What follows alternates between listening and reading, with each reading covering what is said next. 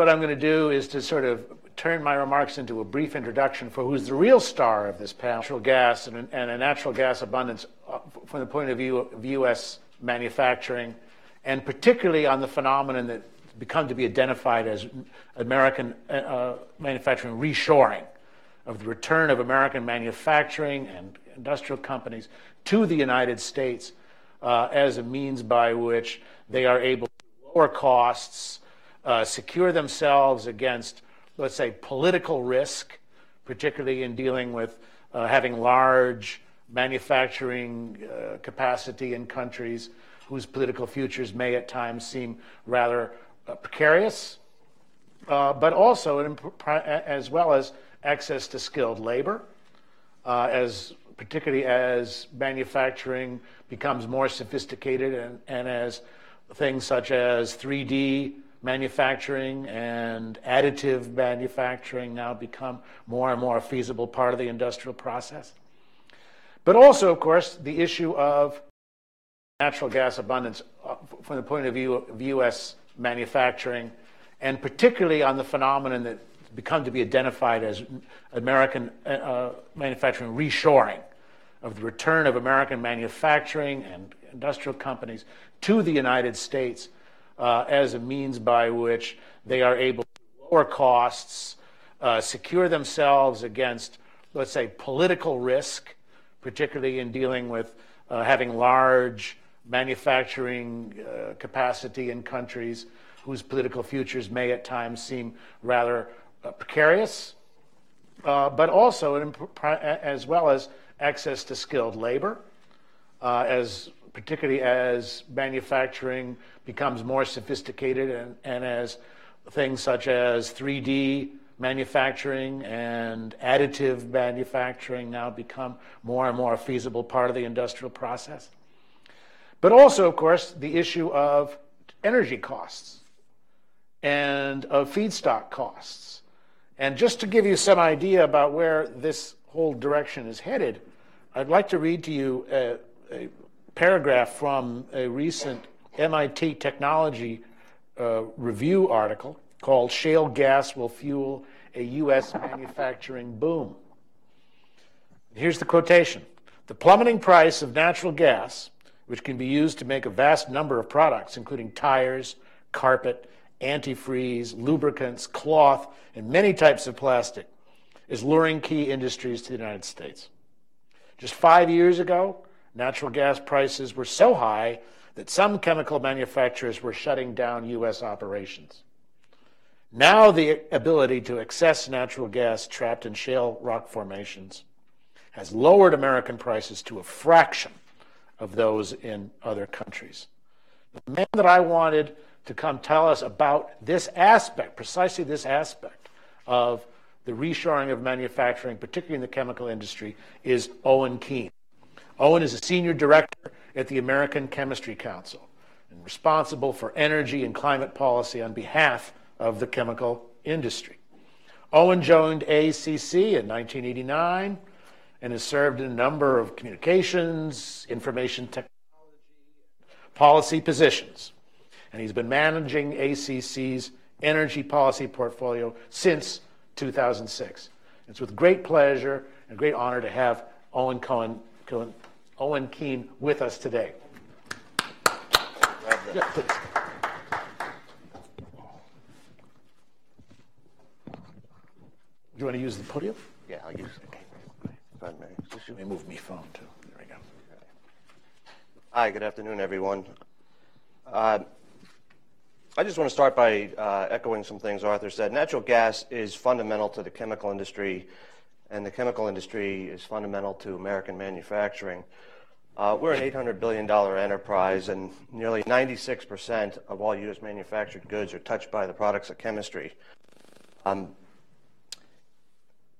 Arthur went through the litany of products that are produced from at our many chemical facilities, and natural gas plays a large role in the production of all of those products and many more.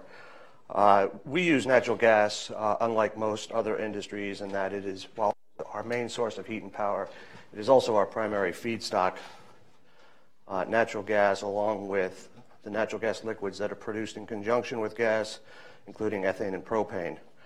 So for us, nearly 75% of the cost of producing many chemical products are related to the cost of gas and the gas liquids. So today I'd like to sort of touch on the pivotal role that natural gas in the United States plays in shaping the competitiveness of the U.S. chemical industry in global markets. Am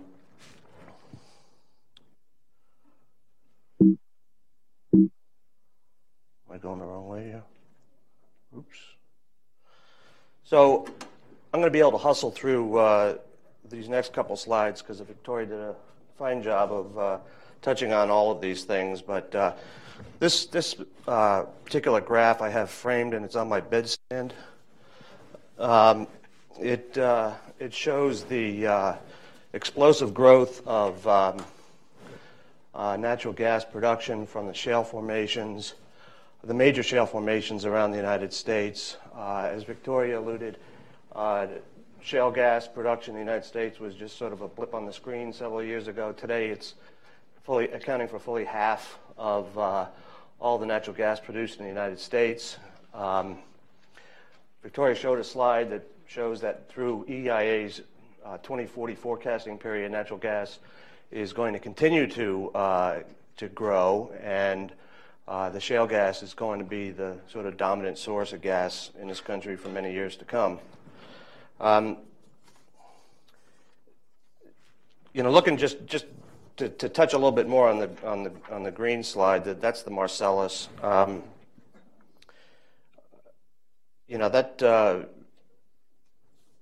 In a few short years, the Marcellus has gone from virtually non-existent to producing 20% of the gas in the United States. It's just an extraordinary achievement, and the experts at EIA and IEA and Wood Mackenzie and many other forecasting units are saying that we aren't even close to the top of the production curve here.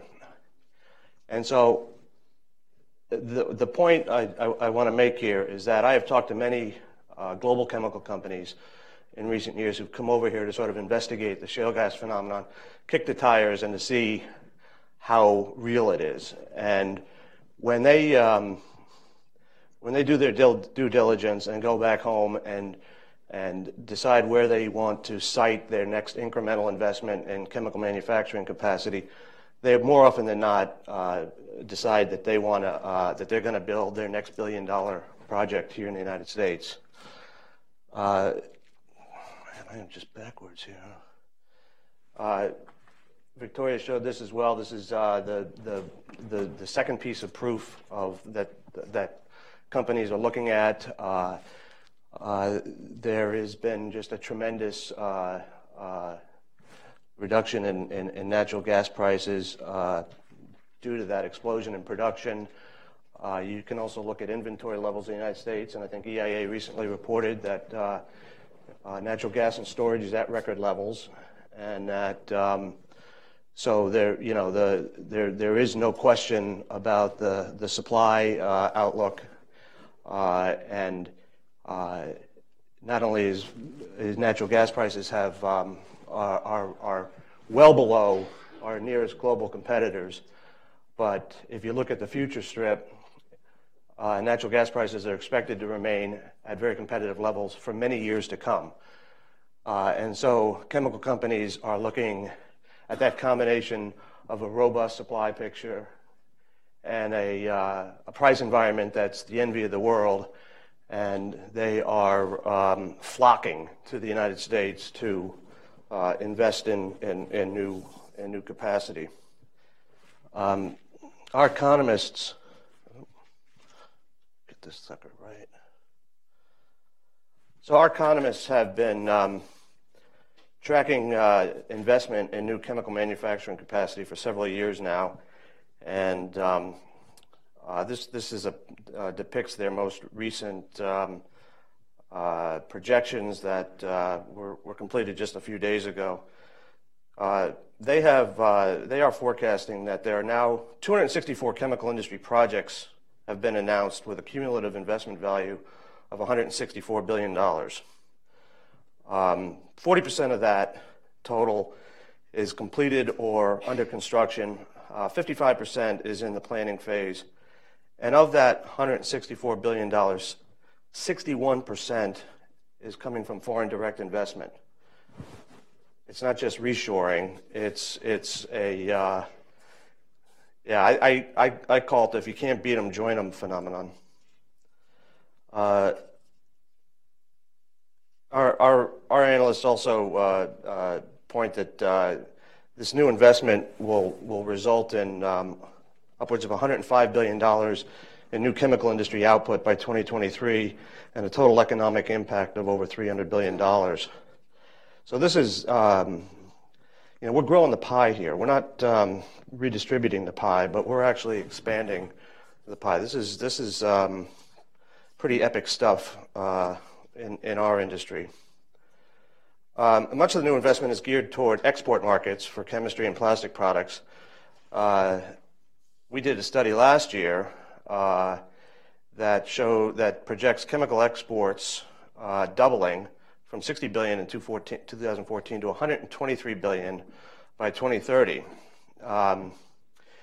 So a lot of this investment is being built with export markets in mind, which is great news for our trade balance and great news for employment in the United States. So David harked on some things that, what could burst this bubble or balloon, and I think there are several things that we're mindful of. One is growing opposition to any oil and gas production, and other infrastructure projects. Just this sort of rapid decarbonization movement and an effort to move off of fossil fuels in its entirety. So we pay close attention to that. We're seeing it both we're seeing it manifest itself both on the production side, the access to production. The administration has been backtracking in the last couple of years on opening new access to new oil and gas fields, both onshore and offshore. We're seeing a lot of opposition to infrastructure projects, notably in New England, but in other parts of the country as well. So those are the big red flags out on the horizon. And I'll finish up by just saying that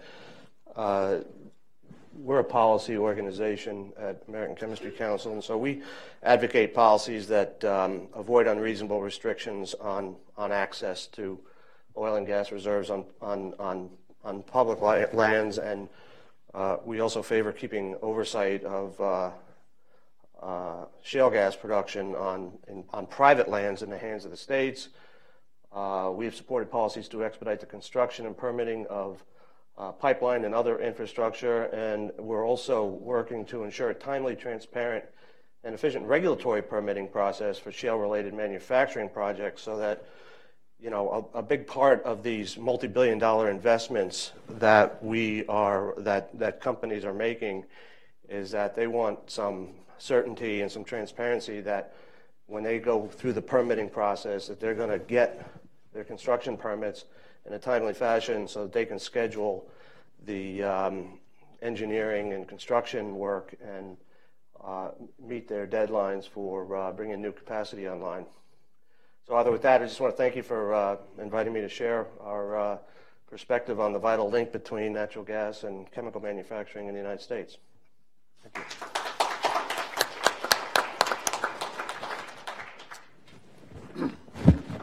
I'm going to exercise my prerogative one last time, and asking the first question, if I can, and that is, do you want to sit on the stage? Why don't we do that, and then we can just that might be easier. I wanted you to get a feeling from you and ACC on the issue of jobs. As you probably know, some of the, I won't call them critics, but some of the sort of qualifiers of the phenomenon of reshoring have stressed that a lot of these jobs that are going to be coming back are not going to be your old-fashioned blue-collar industrial jobs, the old, classic assembly line types of jobs that for industrial production. That what they're going to be is going to be, again, these are going to be smart manufacturing types of jobs. They're going to demand more training. It's going to require a lot more education from the point of view of the workers who are involved with it, and that, and also a smaller number because of the role of automation and the role of robotics, constantly reducing the number of workers required to carry out any kind of given task. And in fact, I saw a study recently that sort of said that in many ways the American industrial sector, even with this reshoring process, is going to look more and more like the agricultural sector. In other words, very high output, but from a relatively small workforce and within in a constantly growing drop in price for products, but that comes at the expense of constantly having to lower labor costs. How does that work from the point of view of chemical industry, the jobs that you would see from this shoring process? So in our situation, when you build a new chemical manufacturing facility in the United States, you're creating direct jobs at the facility. You're creating indirect jobs along the supply chain and other folks servicing it. And then you create these sort of induced jobs, that they call it, that sort of represent people who are employed thanks to the wages paid to the on-site employees. So I think you see a mix of skill levels among those three categories. $105 billion in new output from that $164 billion investment total could, according to our economists, produce over 700,000 new jobs, 69,000 or so on site, and the rest supporting the new facilities and then the induced labor. But our workers are fairly skilled. They're very well compensated. They're $100,000 a year type of jobs, and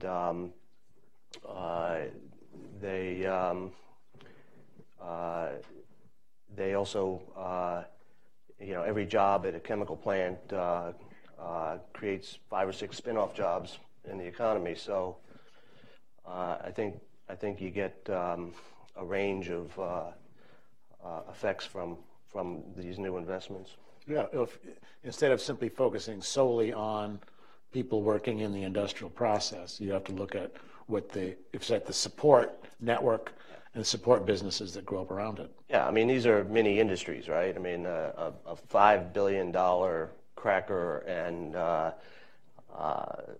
petrochemical intermediate facility, which is, one of the types of projects that are being built, has a huge local economic impact that is hard to replicate in any industry. Questions from the floor? Here to the front, and then we'll go over here to the side. Right here. Let's start with him. We'll bounce back to you. Hi, Owen. Thank you. Dave Ramaswamy with Africa Agribusiness Magazine. My question concerns the next generation of chemistry, or green chemistry. One of the problems with the oil-derived solvents, hydrocarbons, plastics, is the persistence in the environment and the deleterious health effects it has had. Plastics probably, like diapers, styrofoam, exist more time in the environment than radioactive uranium. So what's the vision of the American Chemistry Council for the next 100 years on using this opportunity to reshore manufacturing to produce products cradle to cradle, which have minimal to no environmental impacts? Thank you. Yeah, well, I mean, our industry has a pretty strong commitment to sustainable manufacturing, and uh, the products that we make in many cases make the broader economy more sustainable. And I would point to things like insulation and lightweight vehicle parts and a host of other products of chemistry that are helping to make the economy much more energy efficient and reducing greenhouse gas emissions in the process. Part of our sustainability commitment is that we do support bio-based research and development into bio-based products. As the shale gas boom sort of reconfigures how we make chemicals, it is opening up niches for bio-based chemistry to supply certain segments of the industry that don't benefit as much from the shale abundance as other segments of the industry. So, I mean, I think we're doing more in the green chemistry space than we ever have before, and I think it'll continue to grow. It's sort of there's a complementary effect there. Right there, gentleman in the white shirt. The gentleman in the white shirt behind you there. The white shirt. Hi, thanks. It's on? Oh, wow. Mark Davidson from Energy Intelligence. It sounds like all this is foreign investment in chemical plants is predicated largely on low natural gas and LNG prices for an extended period. There is talk that because of the price-driven pullback in drilling, there is going to be a balancing of the market, over the next few years, and that, prices will go up again. Is there a level where, the chemical industry sees sort of a tipping point where, you're hoping, $3 or $4 per MCF, where investment won't look as attractive anymore? Well, I would say that it's relative, and based on conversations I have with managers at chemical plants who are making these investment decisions, is that they're seeing a very long-term, sustained competitive advantage for producing petrochemical products in the United States. And it gets back to Victoria's graph about the price advantage of natural gas in the United States versus natural gas elsewhere in the world, and our feedstock advantage in that our feedstocks are based on natural gas production, whether it's methane or ethane or propane. They compete in the global economy with products that are based on naphtha feedstocks, which are derived from oil. So as long as someone was pointing up so long as that spread between oil and gas is above 6 to 1, the ethane, the natural gas-based chemistry has an advantage.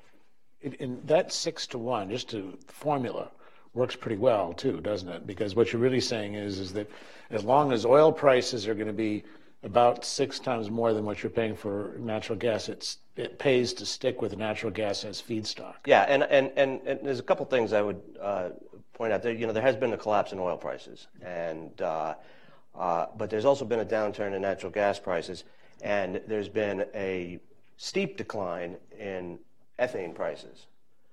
So a few years ago, ethane was selling in the 90 cents a gallon range. Today, it's like 15 cents.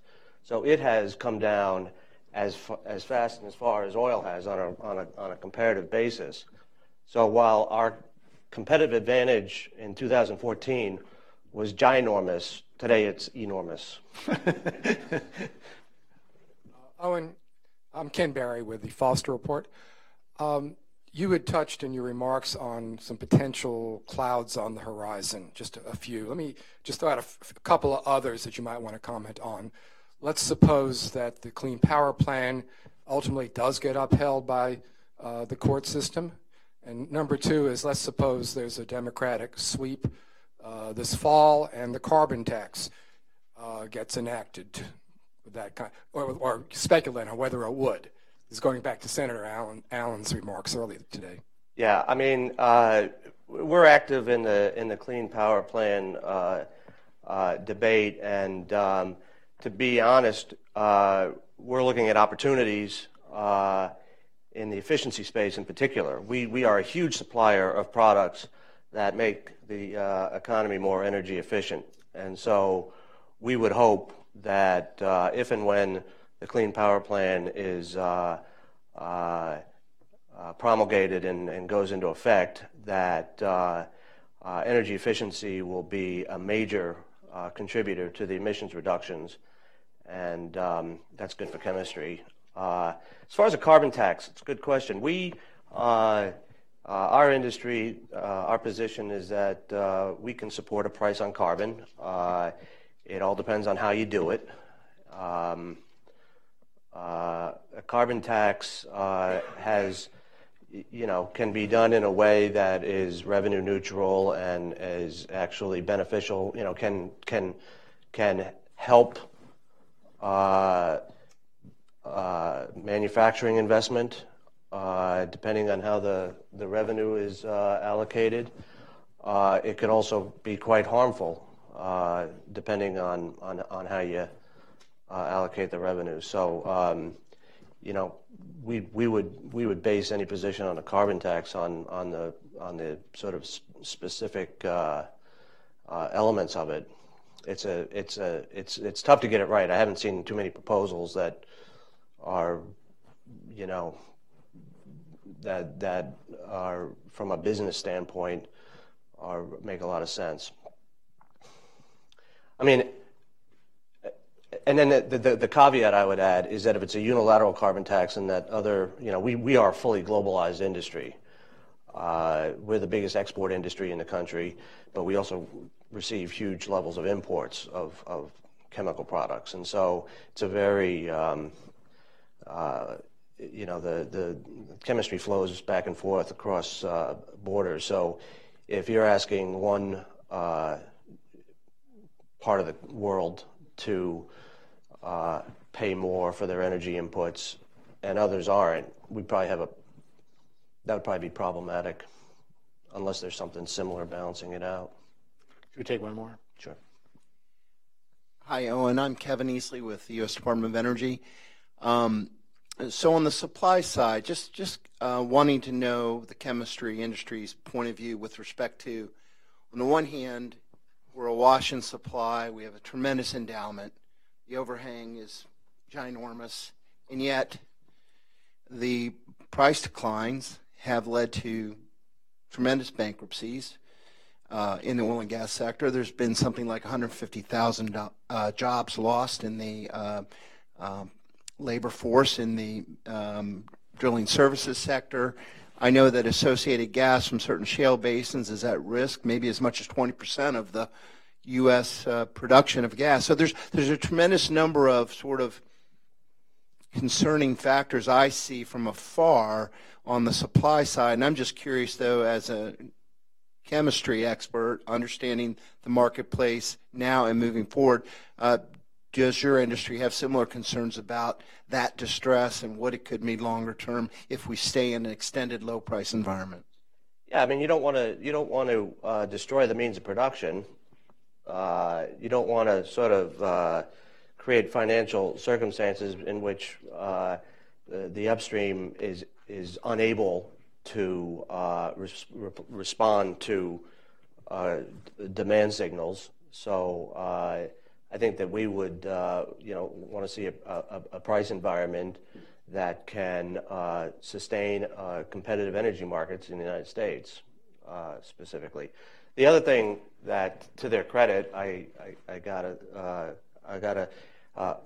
applaud the upstream side, because they've been able to manage costs like I've never seen. Yeah, the efficiency gains, the productivity gains, the squeeze they put on their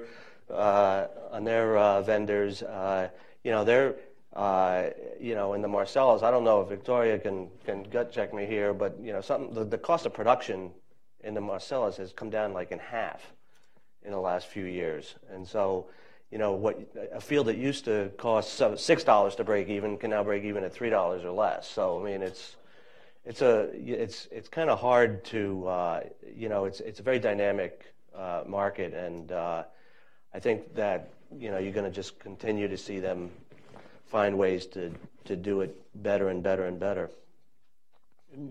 You never know what the next technological innovation can bring about, and one of the things that has been surprising. Or it shouldn't be surprising. One of the things that has been, shall we say, interesting to watch and for reason of optimism is how the persistent price drop has compelled and brought forward from American producers new technological innovations to keep pushing their costs down. Technological innovations which, when the price goes up, are still going to be in place and are going to make the profits margins even larger, which is going to encourage more investment and yet more innovation.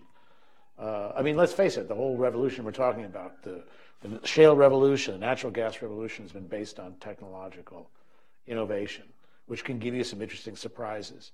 The first major natural gas shale discovery was made in Texas, 20 miles from ExxonMobil's headquarters by George Mitchell's company. ExxonMobil at the time was investing billions of dollars looking for natural gas in Angola. So you never know what's going to come next around the corner. But I think all of our panelists, Owen included, have given us a pretty clear picture of what the future and America's natural gas future does look like.